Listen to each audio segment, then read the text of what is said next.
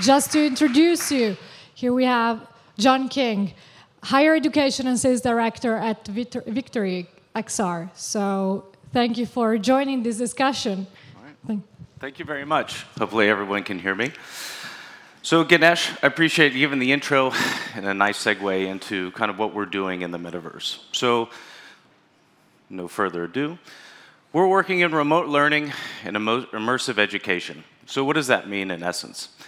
We're helping universities, training centers, technical colleges, institutions bring elements of education into the metaverse, but more specifically, identify key elements that they want to bring in that are more apt and able to be done in this immersive and VR environment. So whether you're limited in physical space, whether you're trying to do procedures or training that are dangerous or costly in the real world, these are some things that can be brought into the VR environment for education, right? And that spans beyond just metaversities, but to industries as a whole.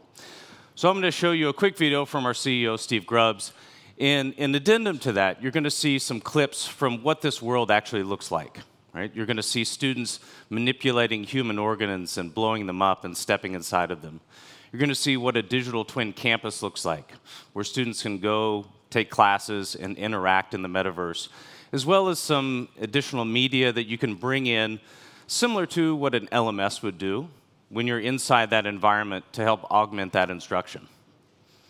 Remote learning is growing all over the world. And VictoryXR is the solution for schools, students, universities who want to have a remote learning program in an immersive world, in virtual reality.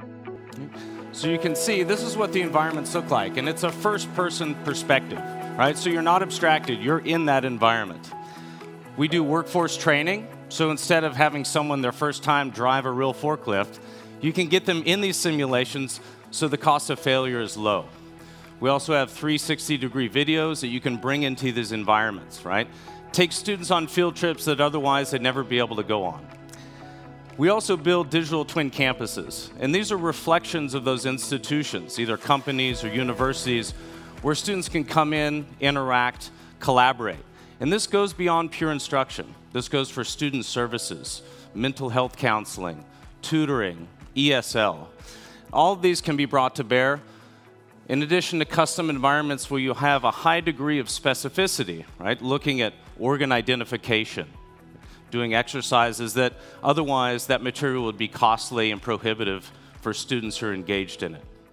So I just want to walk through a few elements and make sure we're all on the same page. When we're talking about 3D objects, we're talking about a manipulable three-dimensional object with some functionality. As you saw in that video, the heart being blown up and played with, that would be a 3D object. When I'm talking about environments, I'm talking about places where you can interact. That could be the classroom, it could be a science lab, it could be the surface of Mars, right? You're unbound by the subject matter that you're actually teaching, right? You can do organic chemistry in an art museum, you can do supply chain logistics in any place that you would want. It doesn't have to be in the factory. Right? We also provide a lot of training and development. For most instructors, whether you're in industry or in education, this might be your first exposure to VR. So getting people into that experience is the sea change moment, right? Otherwise, it's just an exercise in abstraction. To actually put on those goggles, and we have a booth over here where you can experience that, I would highly recommend it to give some context to what this is all about. We also have, as I mentioned, a ton of field trips. I'd like to go back to the panel 2 previously, talking about hybrid learning. And I would strongly agree is that we're not making the pitch here that everything is better in VR all the time. What we're trying to do is strategically identify where can this technology be brought to bear in the best and most effective way, demonstrating efficacy, right, in that space. And that's going to be different for every institution. And what it requires is people who are part of that institution to identify this as a valuable technology, become immersed in it, and then they're informed to be able to make that decision. So, as we look at the changes that occurred in the pandemic, I would say, as a faculty member at a university and administrator, that all of those problems were present before the pandemic. They just came to the foreground as a result of the pandemic.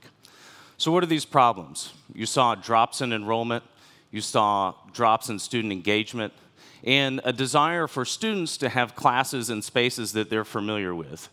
And when I mean familiar, I'm talking about online or possibly even in the VR environment. Right? One of the reasons we do a lot of training for instructors is because when you hand the VR headsets to the age cohort of 18 to 24, they're not going to wait until the first day of class to open those boxes. Right? They're going to be free playing and experimenting and learning with that technology like we all do.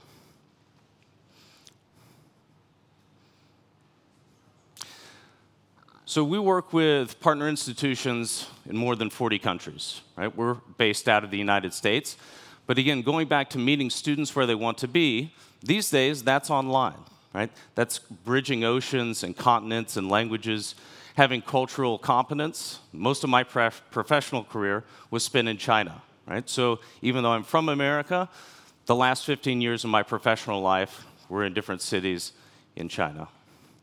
As you can see, we've got a wide diversity of people from the global north and global south, all accessing this technology. And for us, a big part of that is the access. It is the accessibility. If you want to bring people along for the ride, it cannot be cost prohibitive. Okay. So a lot of people ask, where's the evidence, right? This sounds fun, this sounds nice, but is there demonstrated efficacy around this technology? The world leader currently, one of our partners, Morehouse College, which is a historically black college in Atlanta, Georgia, right, has been leading the field in this space. And what they've done is they've started teaching classes in different modalities, right? So you have the traditional face-to-face, you have the online, like a Zoom call, and then you have the VR modality. And what you'll see is these are the outcomes of a history class they taught a year ago.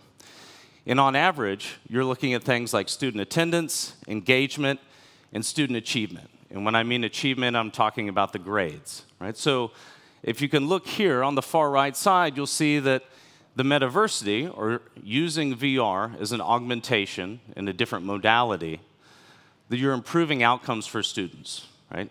Whether that's in attendance or the grades that they're making in that class, it's something that students like. Okay.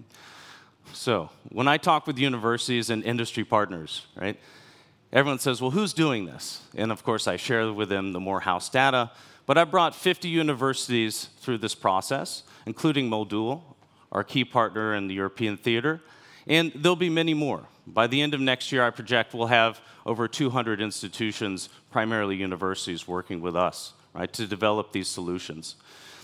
And again, nobody wants to be first because you want to see a best use case. But we're no longer on the bleeding edge of this, right? That was a couple years ago.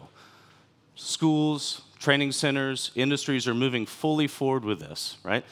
And to be a part of that, you have to be willing to take a risk. You have to be willing to fail a little bit in order to ascertain where this applies at your institution. Here are some of our storied partners, mostly from the US, but you'll see Modal University over there, proud on the right-hand side. So what does it take to get this up and running? Well, give me 8 weeks, right? Within 8 weeks, I can train your staff, right?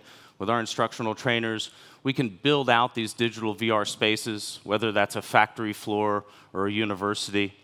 And as you're going through this process, a key component of what the instructors are doing is actually realizing vis-a-vis their subject matter expertise, how does this apply to my discipline, right?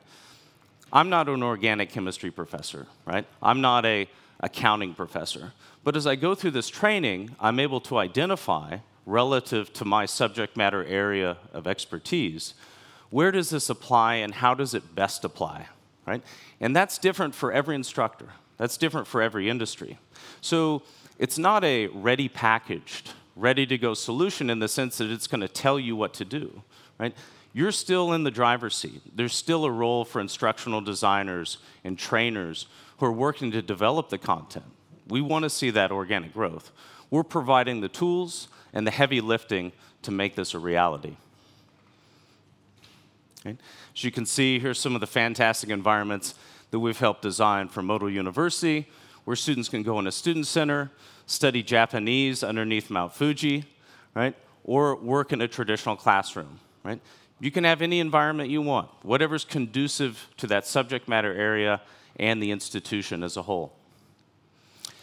One of the things we like to say is crazy today, obvious tomorrow, right?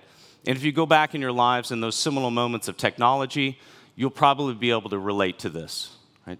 Think about the first time you used a Google or internet search, right? And you got those results back, right? Nothing was ever the same. Probably the same time you played with a smartphone for the first time, right?